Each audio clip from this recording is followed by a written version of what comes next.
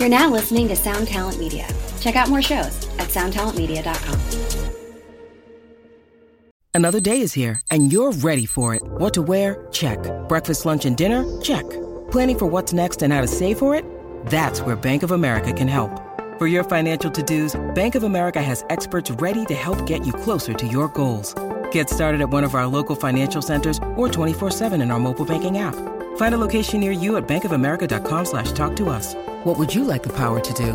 Mobile banking requires downloading the app and is only available for select devices. Message and data rates may apply. Bank of America NA, member FDIC. I remember there was a day, it's so funny, and it's just stupid because Dustin tells me a story about how he thought of Facebook before Facebook, which is so funny. Like, but I'm sure that there's probably thousands of people that did, right? I thought of the same thing. I was like gung-ho and thought for sure that I had it because I was like telling my friends, I need to find a way to sublet rooms in my house. And I was on tour and I'm like, this is ridiculous. I'm bleeding rent. I'm bleeding all this. Like, there are people in this country or even in my city that just want to crash for a couple of nights. How do I do this? I'm like, oh wait, I'll just build an app. We'll say that I have these rooms open. And then what happened? Like 6 months later, Airbnb went through the roof. And at the time it was already being built, of course. But somebody had sent me an article and they're like, look at this. And like Jared Leto was investing to it. And just like, shit. So like, you just, if you have a good idea, odds are it's probably a good idea if you've have a brain to make things happen. But you have to just go down the path of like second guessing every single thing. Hello, everyone, and welcome back to 2020. I'm Siobhan Cronin here, as always, with Corey Peza and Benny Goodman. And we are back for part 2 with my bandmate, my dear friend, Ron DeChant, getting a little deeper. This is actually our 4th episode with him, so definitely check out part 3 or part 1, however we categorize it. Yeah, no, and this one's cool because, last part 1 of this series of episodes, we really got into the current like Starset tour and what's going on there. But this time in this episode here, we're able to dive deeper and pull more of that knowledge out of his brain and take advantage of, his experience in marketing, business, and all that. So there's a lot to learn in here, regardless of your background, I think. I got to say, if you're in a band and you want to watch and learn about marketing and just how to do DIY at a large scale, like Ron is a must watch. He's a must listen to. Just all of his episodes, because this guy he's the dude that figures it out, and good for him, because that's how they've gotten where they are now. Yeah, a lot of practical information for bands, musicians, artists, even if you're not in the artistic world. So definitely stay tuned. Pay attention. This is the Masterclass Part 2 with Ron DeChant. Like and subscribe, 2020-d.com.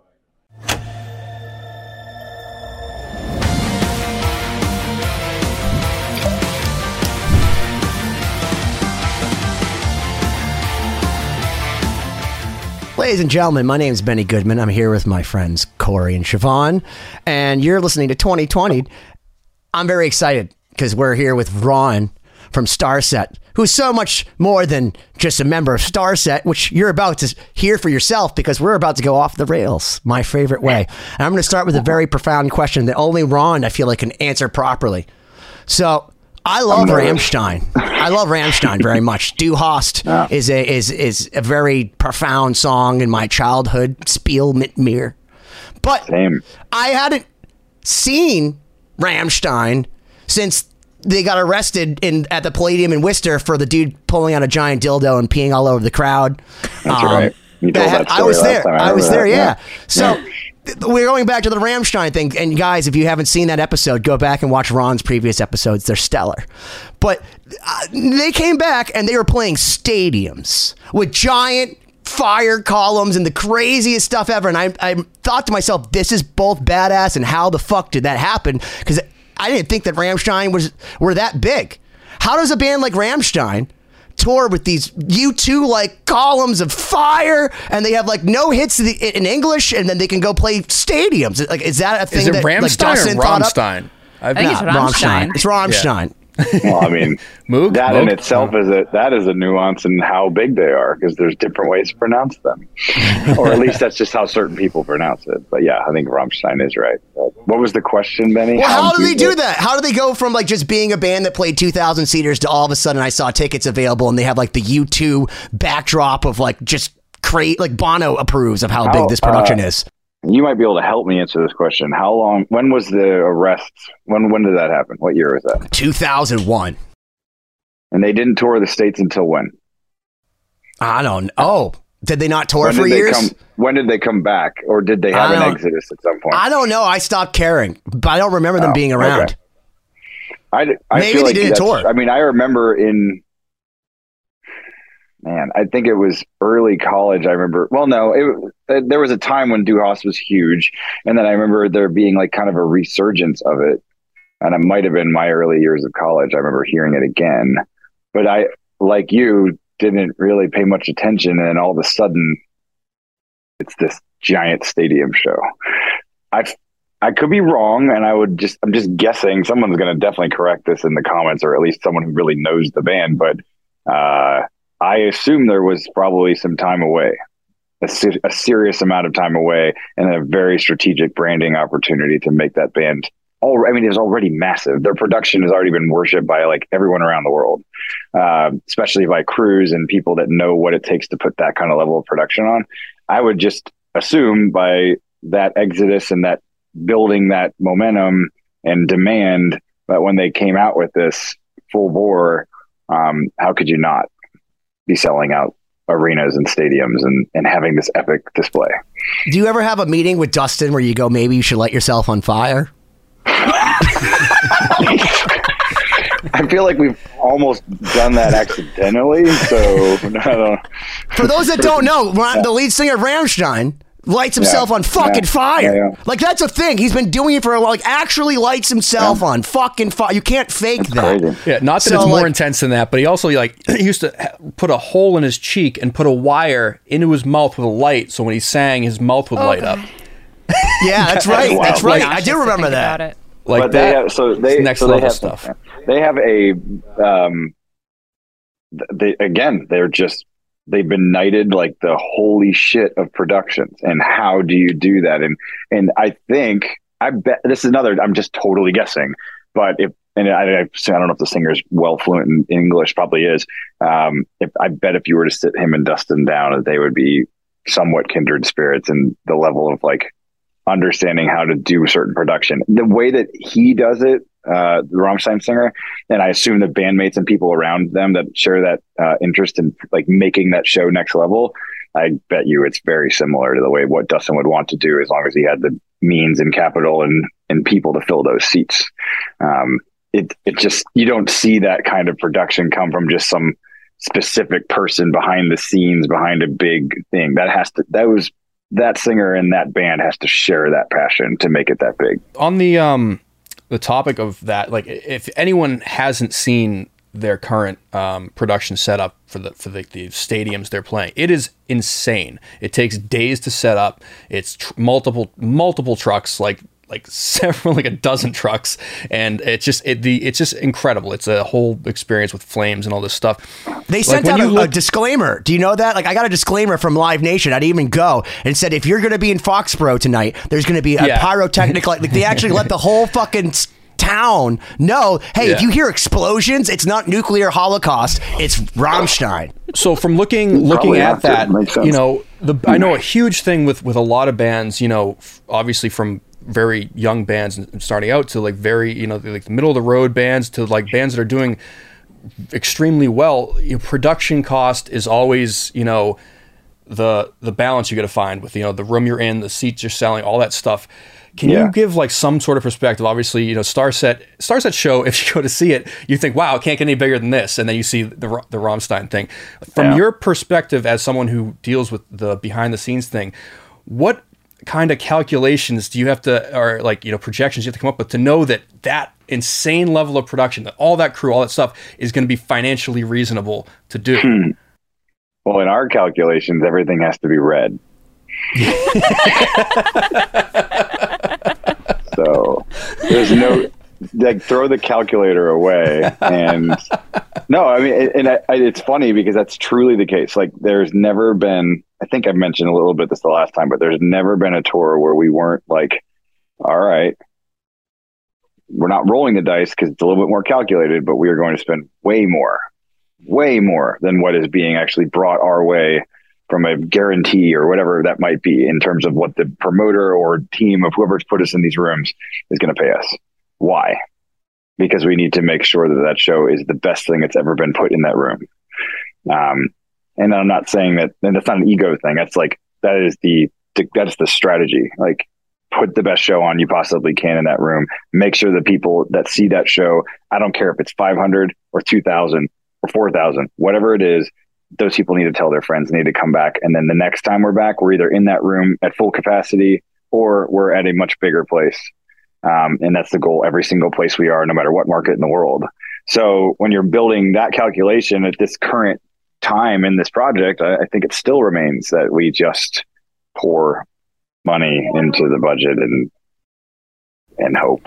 Yeah. No, but it makes sense because it's a perspective thing too. It has to do with branding. And, this is something that my mom used to always tell me when I was growing up. It's like, dress for the job that you want, not the one that you have. And when I ever invite friends or even her work associates, they come and they go out saying like, Starset is an arena band. Like, you have to see it. And it's like, even if we're not headlining the arena, the idea is that the perspective is that that's the size of the venue it should be in. It's nice to hear that from people that, especially, for the ones that really get it, right? The union hands, the people that are in these venues day in, day out, they're loading bands in and loading bands out and setting up their, working alongside their crews. And for the early days of this band, as I always say, and this is, again, going back to knowing you're human and making mistakes, we were pushing everything to the absolute limit and making not the greatest decisions and really just killing local crews and our own crew. And it was tough. But that was trial by fire to get to another point, to push this into something that we could really manage. And it was all lessons learned. But what I mean by that is those local crews are used to seeing a certain level of production in these rooms. And then they see us and they're like, holy shit, like, wow, they really did need the amount of hands they asked for. And that's the craziest thing we've set up in here. And we've never seen it like that. And people say that to us. And that's the only time I'll ever say, be like, yeah, that feels good that, okay, we did put on a pretty crazy arena level type production inside this small capacity room. Hopefully that really drove home the point that this band can get to that next level. But yeah, Corey, to your point, it's a delicate deficit budget management. It truly is. Like you have to basically bank on nothing going wrong and the money coming in from all the different profit centers to offset your massive production deficit. At least until a certain point. It'll get great at some point, I imagine, if we can grow enough where the production is paid for on just that specific profit center. But it's that's just not the name of the game. You reinvest this thing until you're big enough. At least that's our mentality.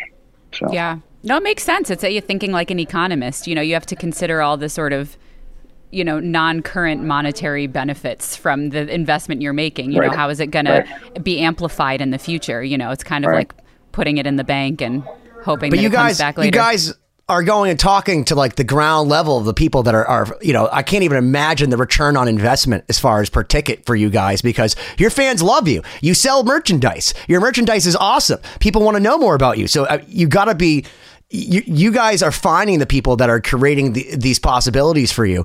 And I think that's incredible that you guys are so passionate about continuing to use momentum in your favor, because you're just kind of continuing to burn away until you've gone through the stratosphere and then you're in space. And like, who cares about fuel? It's about getting home. Well, at least we're fucking through the stratosphere. We're not going to burn up. Come up a lot on this tour, and I don't think we'll ever. I personally will say I'm never going to volunteer to go to space unless it's like we've sent so many rockets up with people coming back safely. But I mean, that's just the space. You guys are going to have the first concert in the moon or something like that. Oh my gosh. I heard Jeff Bezos is a big fan. Yeah. So Dustin had some friends at SpaceX at one point. We should have had a better interaction with Elon at some point, but he's managing that bird company now. Yeah. He's got other things going on. Yeah, busy guy. But yeah, I don't want to go to space. But what you were saying though is like, truly, yes, the passion is, it's not about the success of getting that room packed. It's about being able to put on the best show for whoever it is that is going to be interested in seeing you. And if that means that fan base grows, of course, that's a core goal to it. But we just like it. It's like heartbreaking if a show goes down. It destroys markets for us if we have a failure or something like that. Minus a couple. We've had a couple show failures in which we've talked to people on this tour and they're like, we saw you play 3 songs and everything blew up and you guys were like the best show that night. I'm like, I don't know how that was possible. But we were talking about this last night. Thank you so much for coming back, but that's wild. Maybe we should intentionally blow our computer up every couple shows and see if the market explodes. But well, what if you did actually play a concert in space? Like, how do you get around the fact that you can't hear anything?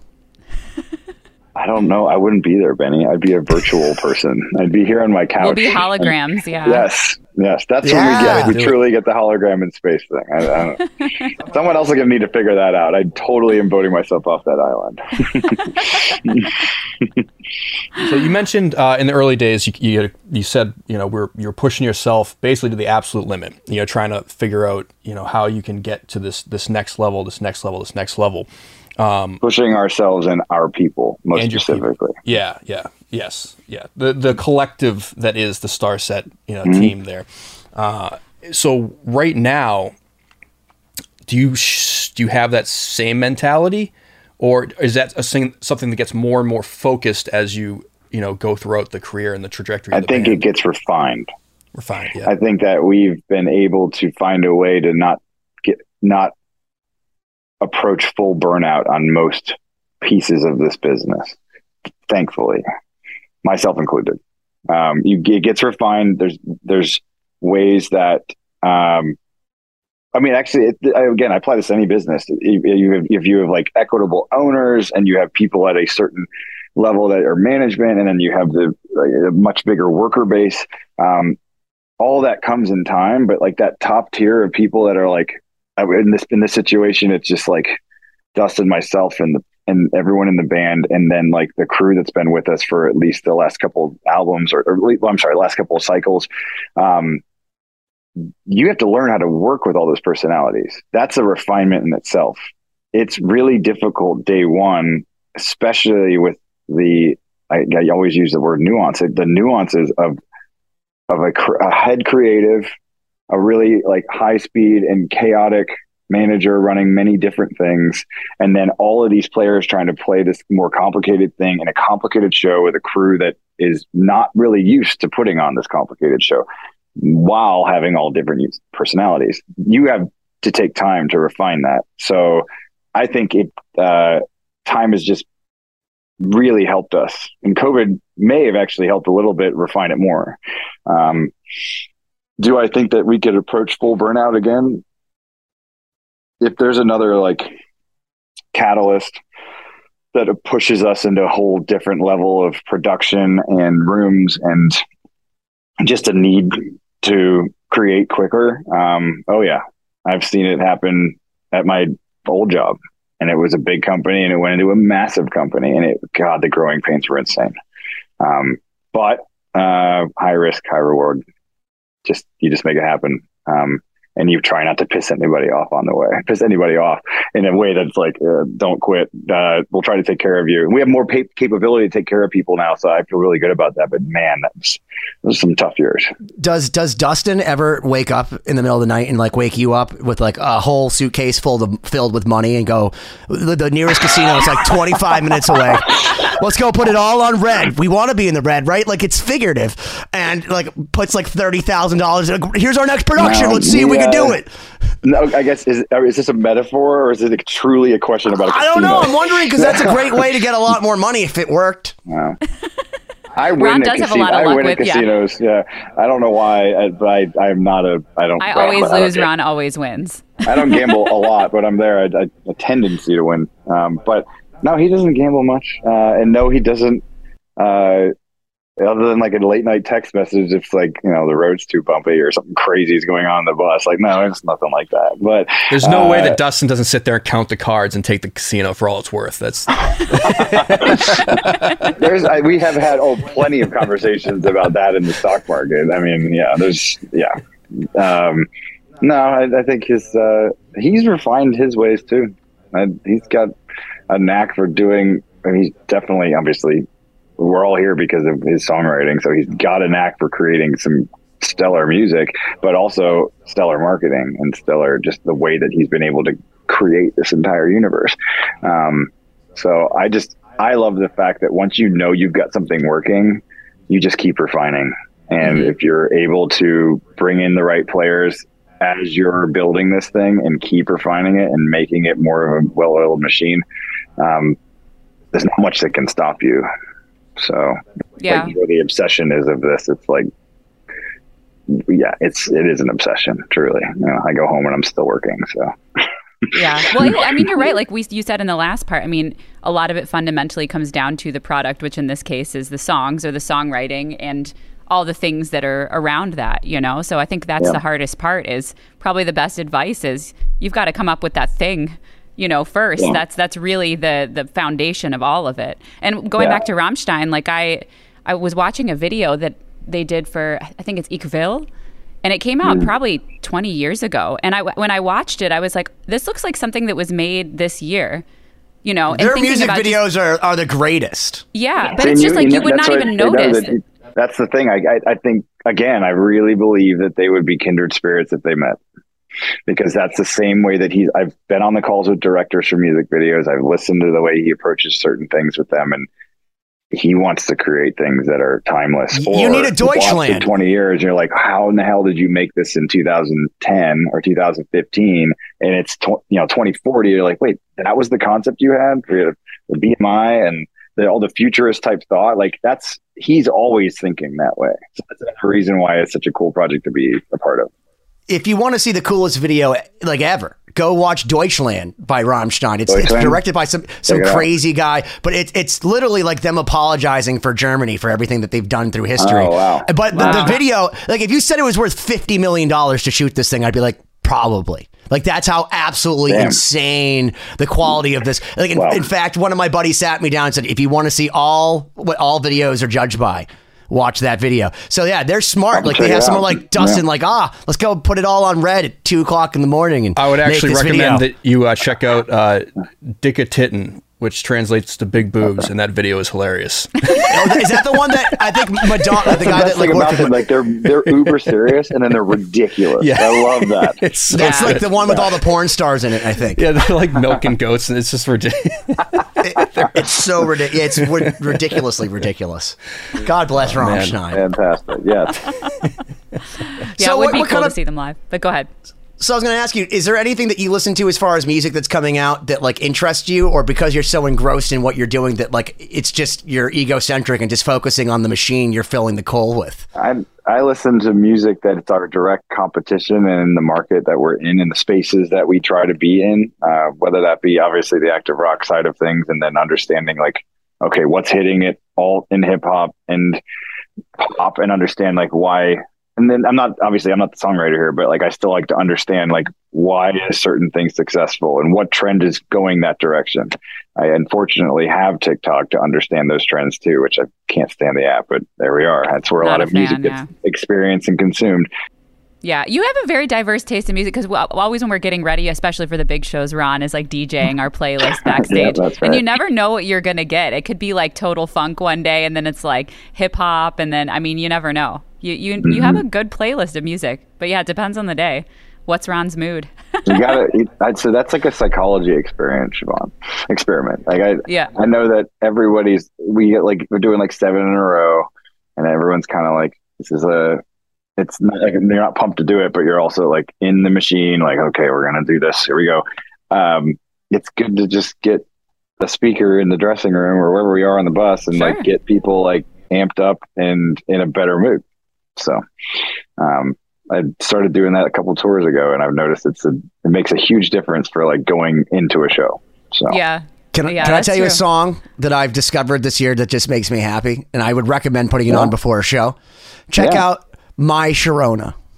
Oh, nice. Yeah. I always thought it was a dumb song, and then like my fiance put it on her list, and she's like, try singing along with it. I'm like, oh my God, these are the greatest lyrics that go like just like the feel of the song. And every time I hear it from the very beginning to the very end of it, it's just like, it makes me smile. That's totally in the wheelhouse of some of the weird stuff I'll play before a show. So Yeah. What's a random weird song that you might play before a show that maybe not all of our listeners would know off the top of their head? Yeah, I have a whole playlist. Well, let me see if I can find it. Yeah, he does.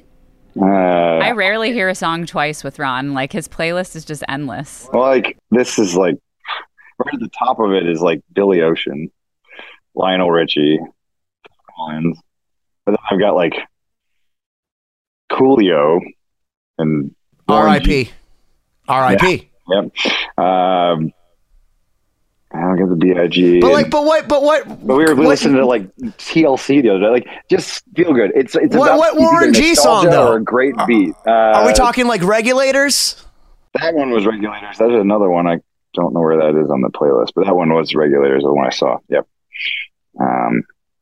Boogie Shoes.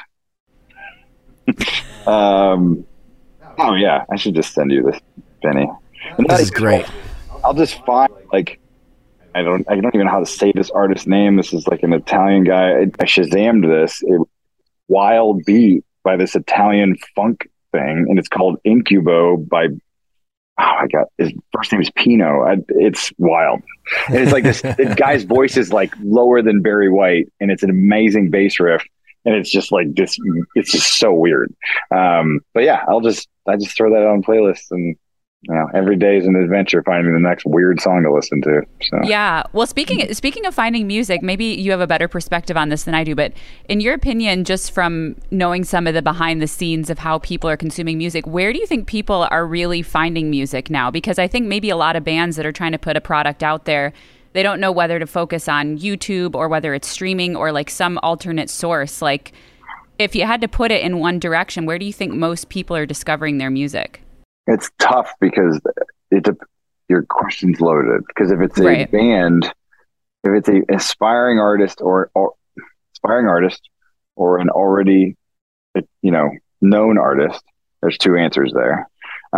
If it's trying to see if your song will click with anyone, that's a different answer too. Mm-hmm. So for the aspiring artist, which is kind of similar to just seeing if your song will connect. Hell, you put it everywhere. I think YouTube is massive if you have the right content, or you can just playlist it. You got to find a way to have it played in front of people. So I know Dustin did an amazing job in the early days of trying to find. It was Call of Duty montages and gamers that would just take the music and say, "Here you go." Before the label, he was like, "Gratis licensing. Here you go. Use this song and." Have them listen to it utilize it for your montage. You can use That's a great idea for Lost Symphony, guys. Because we're totally it was video game music. I had ulterior motives. I'm like, what if the Lost Symphony were trying to get people to listen? So YouTube is one. TikTok is another. I just don't know if TikTok is. We've been hearing this from other labels and parties that we're involved with on this recent single and other places where like I have my doubts, but I also can understand that it absolutely is powerful and we saw a wave during COVID, the 2020 TikTok anthems, if you will. They were massive. I mean, all of them are multi-platinum songs now because they just got played so many freaking times and everyone knew them. And now that there's like a certain sect of it, and it's just because of content creators reusing that small piece of content, and then everyone wants to know what that song is. If you've got a hook and it's that popular and you find a virality effect of it to be put with content, absolutely TikTok. There's no reason why not to try it. If you're that's for the aspiring or the person that is trying to figure out their songs and connect. I'm not quite sure if you are just a bigger already that it's easy to penetrate TikTok unless you can get a really good creative team to be able to build content specifically for TikTok and then utilize your songs for it. Or you have some totally offshoot song that connects with a TikTok audience. Shazam's still massive. Pandora is actually bigger than I thought just by looking at some of these numbers. Those two are still great ways that their people are actually discovering. I think the answer is really not one. It's all. I think Sure. if you're at a level where you don't really know what your audience is going to be. Now, if you know your defined audience, like we do, I know exactly where we need to go to continue to get the right people involved. But our goal, like everyone else's, is to grab more. So Right. we try the auxiliary things like TikTok and some of the things that are maybe left and right of center from what we are used to having our people consume them for in an effort to really grow the base. Right. And well, clearly there's an art to knowing how to pair it or, present it for each different platform, like certain Absolutely. things. And that's something you got to keep up on. Twitch is also a brand new thing. Not brand new in terms of when it was born, but it's still being ironed out in music. But Twitch is basically that early day when Dustin was kind of working with us and curating songs to the content creators. Now Twitch is like literally that concept. We need music for our video game or whatever, even just the podcast piece of it. They just haven't really done a good job with major labels and other parties to really get it fully online to make sure artists get credit for it, which is why a lot of copyright striking happens still. There's going to be a whole new frontier when that happens. And when it actually is connecting finally, you guys have pretty epic music. I would use that. I'd leverage that like crazy. And at this point, and this is maybe a conversation offline, but like, sure, yeah. If you figure out what it is that the ownership rights and how and what you can do, you may have more freedom to be able to just go into that space right now and just start capitalizing on it. Well, a lot of our hands are tied just because of the agreements we have. So right. No, but that's amazing. And of course, as you mentioned, knowing your audience or where it resonates or who's listening. I mean, having that data too is important because you probably know what platforms those people are using or, where they're most likely to consume something, I would imagine. So it's kind of the pairing of the both. Well, the fun thing with Lost Symphony is that Scott has wasted 7 figures on us. So we actually have there's a good brand awareness. Like people are aware of us. We've been in every fucking publication. We have all kinds of, famous people that we're associated with. We're just literally the stupidest when it comes to business. And I have probably 10 albums worth of material sitting on my computer almost done that Mariko has probably played on already. So it's just a matter of finding someone like yourself to, maybe manage us or guide us with all of the stuff that we have now that we've established and be like, here's how you should make some money because you're dum-dums because we have no path of revenue. We have a path to unemployment. The way I see a lot of like, you guys are talented. There's no doubt about it. So the way I see music, there's a place for every piece of it. It's just about finding what that is. It's a huge puzzle and you got to figure out where some of these pieces fall in. And like we talked about, I think on the last episode, like you just don't know what interaction or what conversation or what random idea that you put your music into might change your entire dynamic of what is about to happen. Yeah, so you're saying we should do literally anything because right now we're doing absolutely nothing. No, well, I would. You still need to be strategic, but I think you got to like really have a bigger brainstorming session as to where you think this might live. Are you the bigger brain? You're metaphorically speaking of the bigger brain. Like you said, you have to have a bigger brain around this. No, he's saying a brainstorming session. Yeah. I was saying, but maybe he's the bigger brain. Probably. He looks kind of like Krang from Ninja Turtles. He's a guy. That's just a body holding. Yeah. Wrong. That would actually be kind of. It's awesome if I could just like take my brain and then I'm just a machine for the rest of my life. Is that like Dustin Shredder? He's definitely the brain. So we're more the brain than that. Yeah, we're gonna definitely pick your brain and we're gonna talk. But to give a little more info for our listeners and viewers, maybe a more broad take on some approaches that are kind of the fundamentals. Starset is such a this like crazy machine at this point. But if you were to break down the ideas that it takes to build something up from the ground, like if like the bullet points per se of like what a band or business really needs to focus on if they're in a space where they're maybe just kind of without direction at the moment or confused as to how to get to that next step. Well, I know for a fact, I'm not going to take the credit for the early years. Dustin was in this 10 years prior to me. And at the time I was a friend listening, like I said on the last episode, listening to what was good, what wasn't, and just giving my honest feedback. And that's how we ended up, partnering and working together. But, man, he's definitely a great one to ask about, like missteps, lessons learned.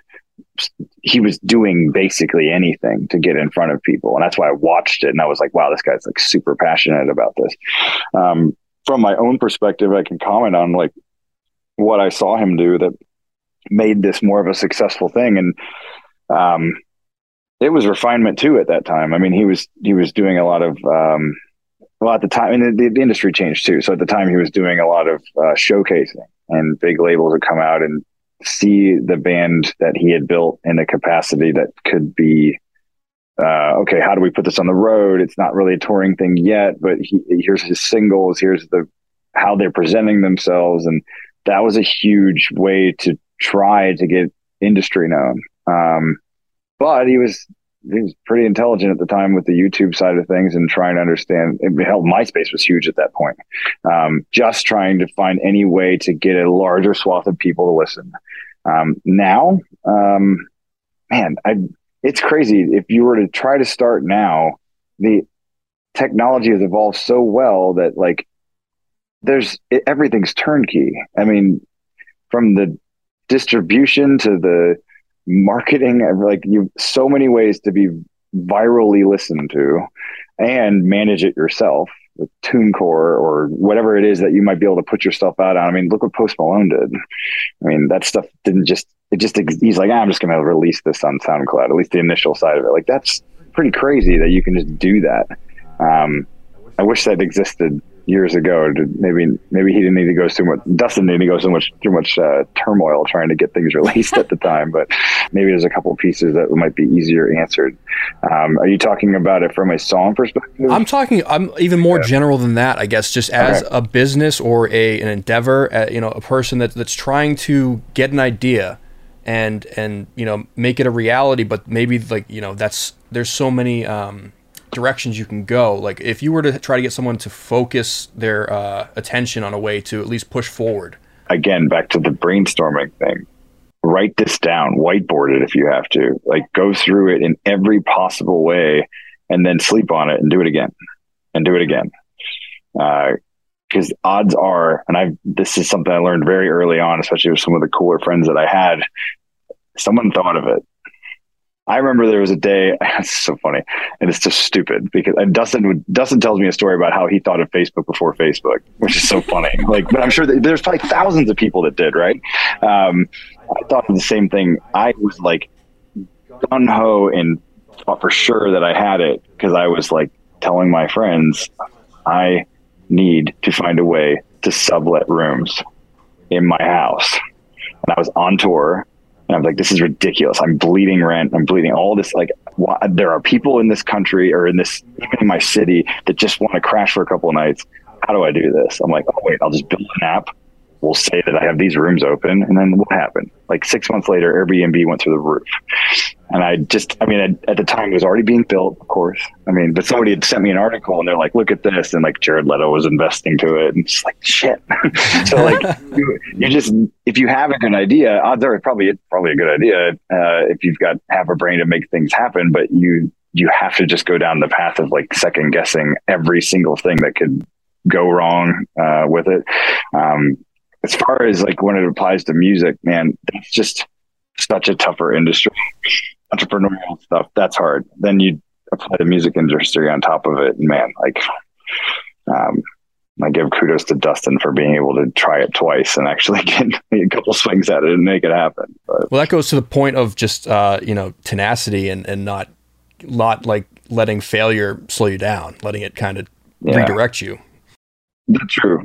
Yes, very much so. I know there's plenty of people and plenty of bands for that matter that have been at it for years. I think if I remember reading about it, like Brandon Boyd and Incubus had been at it forever before they had actually caught that crazy wind. And when everyone eventually heard of them and Morning View took off after that, it was just wild. But there's plenty of failure that has to come from that. And plenty of lessons learned of like what not to do. I don't know. I think if you're in it and you know you can do it, failure is just not an option. But like you said, Corey, learning from each failure. So that's so general, though. It's not like I'm giving you like keys here, but like it's it's just a matter of taking that and applying it to your own situation. I think that sometimes just being reminded that there's a lot of people that are very successful, and you look at them and you go, wow, I wish I could do that. But, you know, you got to remember that there was a path to get there that maybe had you seen that, you wouldn't be so, you know. Some people just don't have that in them, and you certainly don't want to go down. There's an ugly path too. Like sometimes you have to, I use Dustin a lot for this example, but like he was a guy on my couch for a little while.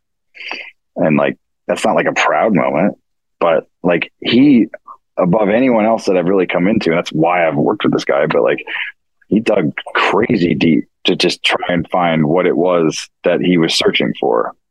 It was cool to help. It was cool to be a part of it. But like, those are the kind of people, if you see them doing it, you're like, oh shit, like that's special here. And I see it in a lot of like everyone else that we're associated with. Like you have it in you to dig deeper and just keep pushing. Let me ask you this: when U2 put all their album on a bunch of people's iPhones, did Dustin walk in the room and go spit out his coffee and be like, "I fucking thought of that first"? Brock hates that. He keeps trying to delete it, and it keeps coming back. Didn't they just issue an apology? They apologized. Yeah. Really? Yeah. Bono, like 10 years later, just apologized for that happening because a lot of people didn't want the U2 record. You know, but I feel like that was a very unique time in music delivery and consumption where they just were like the top of it and were able to influence. Like no one thought that it was about to be like the iTunes effect, and then all of a sudden everyone has this annoying U2 record. Like they thought were like, oh, this would be a great marketing thing, and then people add more music to their iTunes. I was the guy that didn't use it, and I had U2 on my phone for 5 years. I'm like, why the hell do I have this record on my phone? But you know, unintended. Can I tell you that this is why I use a Galaxy? Oh yeah, you totally. Everyone thinks I'm crazy. People like you are the reason we have to use WhatsApp on tour instead of just iMessage. That's actually true. Shannon Larkin tried calling Corey and I, and we had to use WhatsApp. WhatsApp, whatever it is. I don't know. I thought it was a Four Non Blonde song or something. What's up with Rammstein? I don't know. So that's kind of a funny concept. Are there any other like marketing faux pas that you can think of that you've come across where you're like, why'd they do that? Well, I mean, I think that goes in, if we're talking about music, like you got to think long and hard about what kind of band you want to be sometimes. Not just marketing, but like, do you really want to write that one song that might change the whole entire perception of your band? Okay, so I think you're paralleling something right now because as many of you probably know, Blink-182 is back together with Tom. And I feel like he had to go and prove to the government that aliens exist, penetrate the NSA, write a bunch of books that are 600 plus pages long, become esteemed and understanding the outside world, and then go back to what's my age again. It's good. I bet you Dustin would have a lot in common with Tom. Maybe. Yeah. I will say that they are yet another example of a massive exodus. And I'm that one I just knew. I was just calling it. I'm like, some point it's going to come back and it's going to be a crazy stadium tour. I hope it doesn't implode. I hope it's amazing. Because like it's just going to be cool to see. A nostalgic thing for me. I was like formative. So it is going to be cool to watch. But again, like marketing is you can write a song that will make a huge splash. It can blow up, but it can be an unintended change to your entire project's focus. It may not be hard rock, or it may not be like the Goo Goo Dolls when they came out with Name, and they had like, we were a punk band, and then that dude decided to work on the cleft in his chin more than he worked on like the hard rock tunes, and now if you go see them, they just do like a 2-hour like acoustic set that everyone like leaves for. Was that an intended consequence or unintended? Like, did he?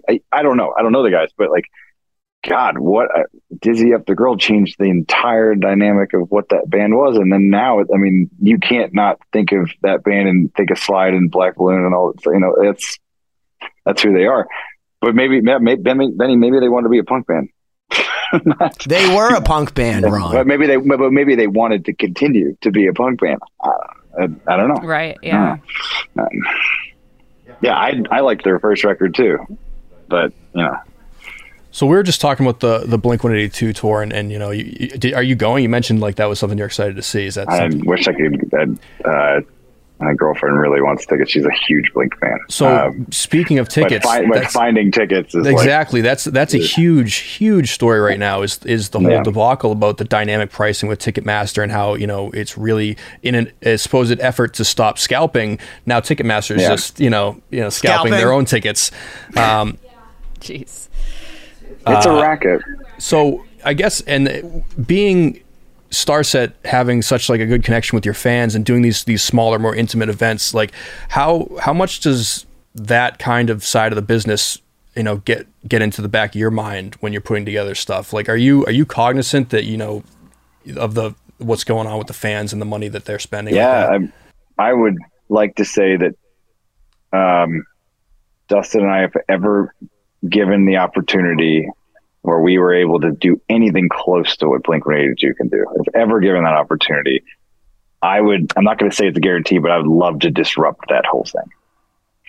I would like to see a way that we can, I think Dave Grohl said some things about this. I think Muse tried, Coldplay definitely did.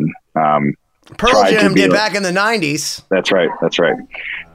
So there's been plenty of people to try and like disrupt the machine that is Ticketmaster, Live Nation, and all the big things that have control over the fees and how it's being structured. Unfortunately, it's a pretty big machine. They have a lot of ownership of every venue. They have a lot of prior contracts with the workers in each of these rooms, and it's not the easiest thing to do. But I think it's cool that if you are the one that commands the demand and commands the people to be the butts in those seats, I think it's cool to try and disrupt it to a point where it helps everybody. I'm not trying to say like screw the promoters, screw the rooms. No, right. I think there should be an equitable take to it. But the barest thing that should come back to is the fans shouldn't be having to try and see you for, what is it, like, I would think $8,000 now, like 800. Oh my gosh, like that. that's well. And then Tom, the guy who found out about aliens, said he tried to buy 2 tickets to his own show, and then he did, and they were super expensive, and then they disappeared out of his Ticketmaster wallet. That was an actual thing. I think Mark was talking about that. That's right. A bunch of stuff people were buying tickets, and they just so not only did you pay these dynamic prices, but then they disappear. So I think a part of that is. I'm not saying Mark or Tom or any of them have a weak understanding of their fan base. They totally understand the demand, but it's maybe a weaker understanding as a whole of how much demand. That's like, this is Blink-182 coming back in a time where most of us 30-plus-year-olds had experienced them, and they all have money. So the demand is massive. I don't know if you can satiate that demand. You may just need to book more shows. Yeah. Like, what else can you do? Well, I mean, but there's probably bands out there right now. Like, I mean, okay, so if you're Blink-182, you go and watch like Motley Crue, who, if you go see them live, it's like I've seen videos from this tour, and it's a joke watching 40,000 people literally singing along with this band. You're like, wow, they are so bad. It's a giant joke. And then they just announced that they're touring again because of all these tours. They're actually putting more people in seats than any other tour. They got John 5 now too, so they're going to sound better. And now they have John 5. Right. Yeah. So they'll sound better because poor Mick Mars needs to hang it up because that poor guy has been like in acute pain since 1981. By the way, I just want to take a moment to say how on brand you are, Ron, with the 3 dots on the side of your head from the sun coming through this is very. This is so crazy. It's like it's all just coming in. Yeah. We're gonna keep getting more. We're gonna get really This is weird. that secret code that all the messengers have been waiting for. They're like, wait.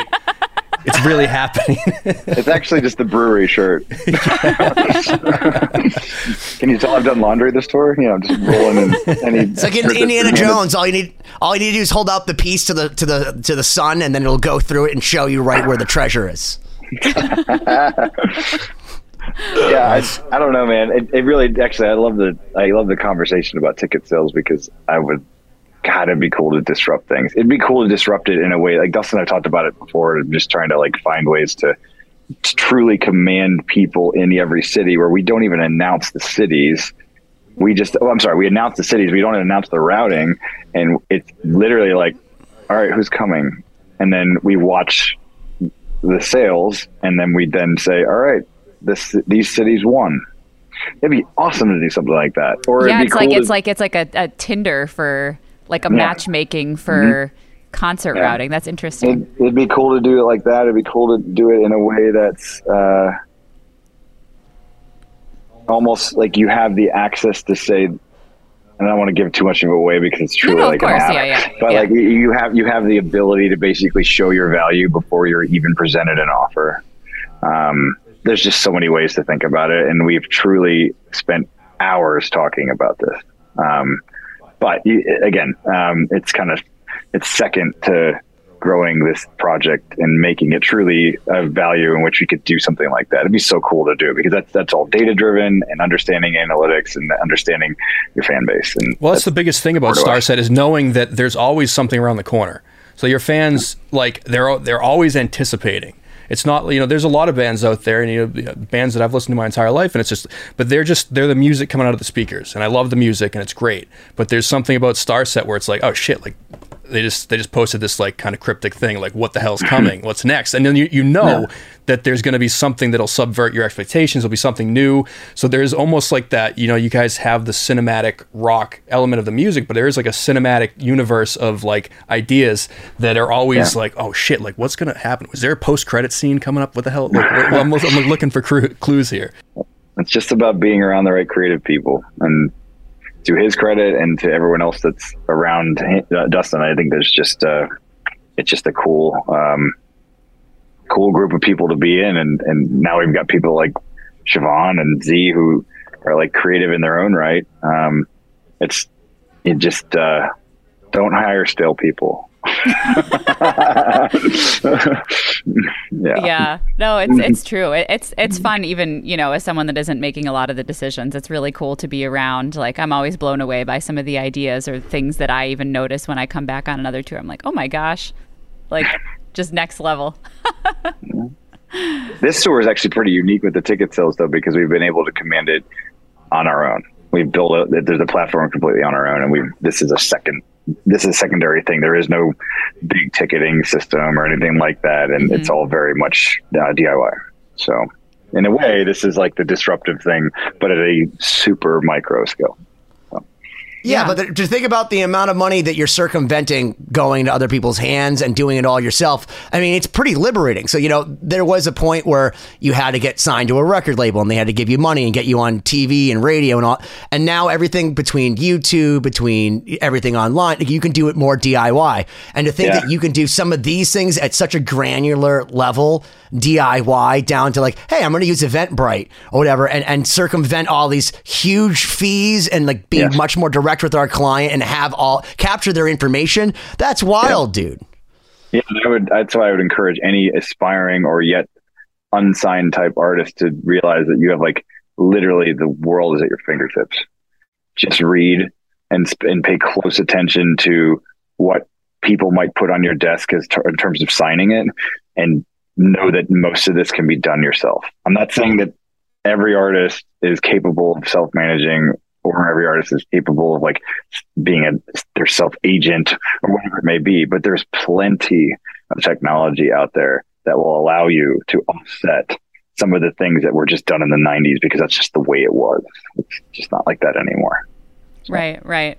No, absolutely. I mean, I guess it does come back to kind of like thinking of it like dating. It's inefficient to have anyone else involved, right? I mean, it's a matter of like connecting the band or the creator of the music with the people that are consuming it directly, and eliminating to the best possible way all the extra. Well, we got you in the band. Come along with it.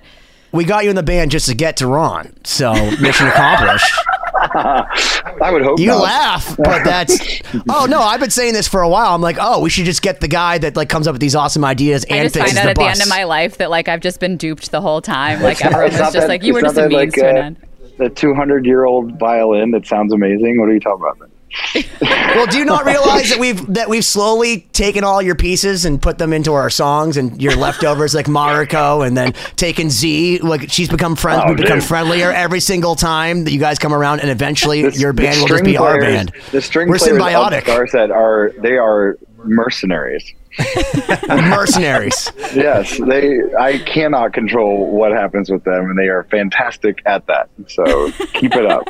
The girls and Mariko's the going guys. to take over the Keep it world. up. She'll be president next that we know. Yes, her and that white crazy cello. She's going to walk up to the White House. I love it. With Yeah. her bunny rabbit. She'll just have it under one arm, and then she'll have the cello over her back, and she'll just be walking to just be a silhouette. You know, This comes back to the USA lesson of 2044. Don't hire boring people. Yeah. You got to have characters. Siobhan, I mean, you probably could say this. If any boring person that's been in our camp, they did not last long. Yeah, it's very true. They've always been characters. Yeah, That's the takeaway from anything and from the last couple episodes here for sure, and all the previous Starset episodes that have had. Make sure you guys go back and check them out. We'll put links below for all you Starset Messenger people if you want to go back and hear all the knowledge and wisdom that's been dropped in Ron's previous episodes and all the other ones we've had. Make sure you check out starsetonline.com for tour dates and all that fun stuff, and keep an eye out for whatever the hell else Ron and Dustin are concocting to come your way. Yeah, I have a question about that. What other big band besides Breaking Benjamin are you going to get with next? Is it going to be like Lady Gaga featuring Starset, or is it Starset featuring Lady Gaga? we get this question every day at the acoustic Every shows. single day. Every day. So Dustin says this, and I do believe that it's dated.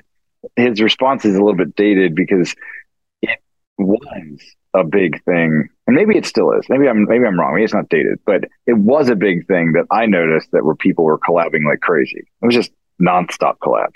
I don't know if that's necessarily the case now, or maybe it truly is, and it's just a product of creation, not a lot of ability to like originally create. So you need to go and leverage bigger names to try and like leapfrog yourself up to the top. The Ben thing was, Dustin will answer this. It was very organic because Ben was a super fan, like right from the onset. So it was like almost impossible not to do this. It was super cool for him to be able to work with Dustin on that. And that was awesome to watch. But as Siobhan was probably going to say, Dustin answers that I honestly would rather probably not have any, unless it was just like epically huge and so crazy that was going to just move the needle. Hans Zimmer featuring Starset. Yeah, no, that would be rad. That would be sick. But yeah, I think it's its own entity, as Dustin usually answers at these shows, and he calls it insular. Can I ask you, what's your clout like in Minnesota? Good. Well, Prince was in Minnesota, and if you can penetrate some of his, like, I know he has albums and albums of unreleased stuff. I think Starset featuring Prince might be a really. I know Dustin can make his way to those That would be tapes. a wild pairing. Like Prince from the grave. Oh, he's got like 30 albums of unreleased, more than that, 100 albums of unreleased material. Just find a song he did, put all your music behind it, and then there you go. You got a Starset song with Brilliant Prince. marketing Some sort from of- Ben to Some you. sort of funky space thing going on. All right. I dig it. He On definitely that- had the he definitely had the costuming and I'll give you that. I mean, the Progressive, same for sure. mindset works Yeah. with Tupac Shakur. He also had like 4 Machiavelli records that he didn't release, so it's not beyond the scope of reason to get a whole verse from him. one of my guys that I work out with, my coach actually, he will always to this day yell at me that it was like we need to do some sort of weird Tupac collaboration. And I'm just like, dude, I don't know how that fits, but sure, amazing. But Benny, you're the second person in my life that's ever told me that, so congratulations. It's written in the stars. Yeah, and on that weird ass note, thank you guys. Ron, thank you for hanging with us as always. Thank you guys. We hope that the rest of the tour goes well. I think when this comes out, the tour may be over, but either way, there'll be more coming up. So make sure What you a guys great check tour it out. that was. Hopefully it went well. That was What great. a beautiful tour. Yeah. Thanks for having me on again, guys. I Thanks appreciate so it. much, Absolute Ron. pleasure. And we Awesome definitely having look you. forward to speaking to you offline, because I mean, I do it. truly think that you could take us somewhere. I believe in you. Let's do it. All right. Guys, check out 2020-d.com, and we'll see you next week. Thank you, as always, for checking out this episode of 2020. Please visit 2020-d.com. Like and subscribe to the podcast so you don't miss out on future episodes. This week's throwback clip is from episode number 140, featuring Corey Lowry of Seether. Check it out. It's, like, here's what I do know as a producer. The average ear can only hear 3 things at the same time. And I've written about 10,000 songs with about 10 billion notes per song. So I know what those songs do, and it's fun. There's a genre for that.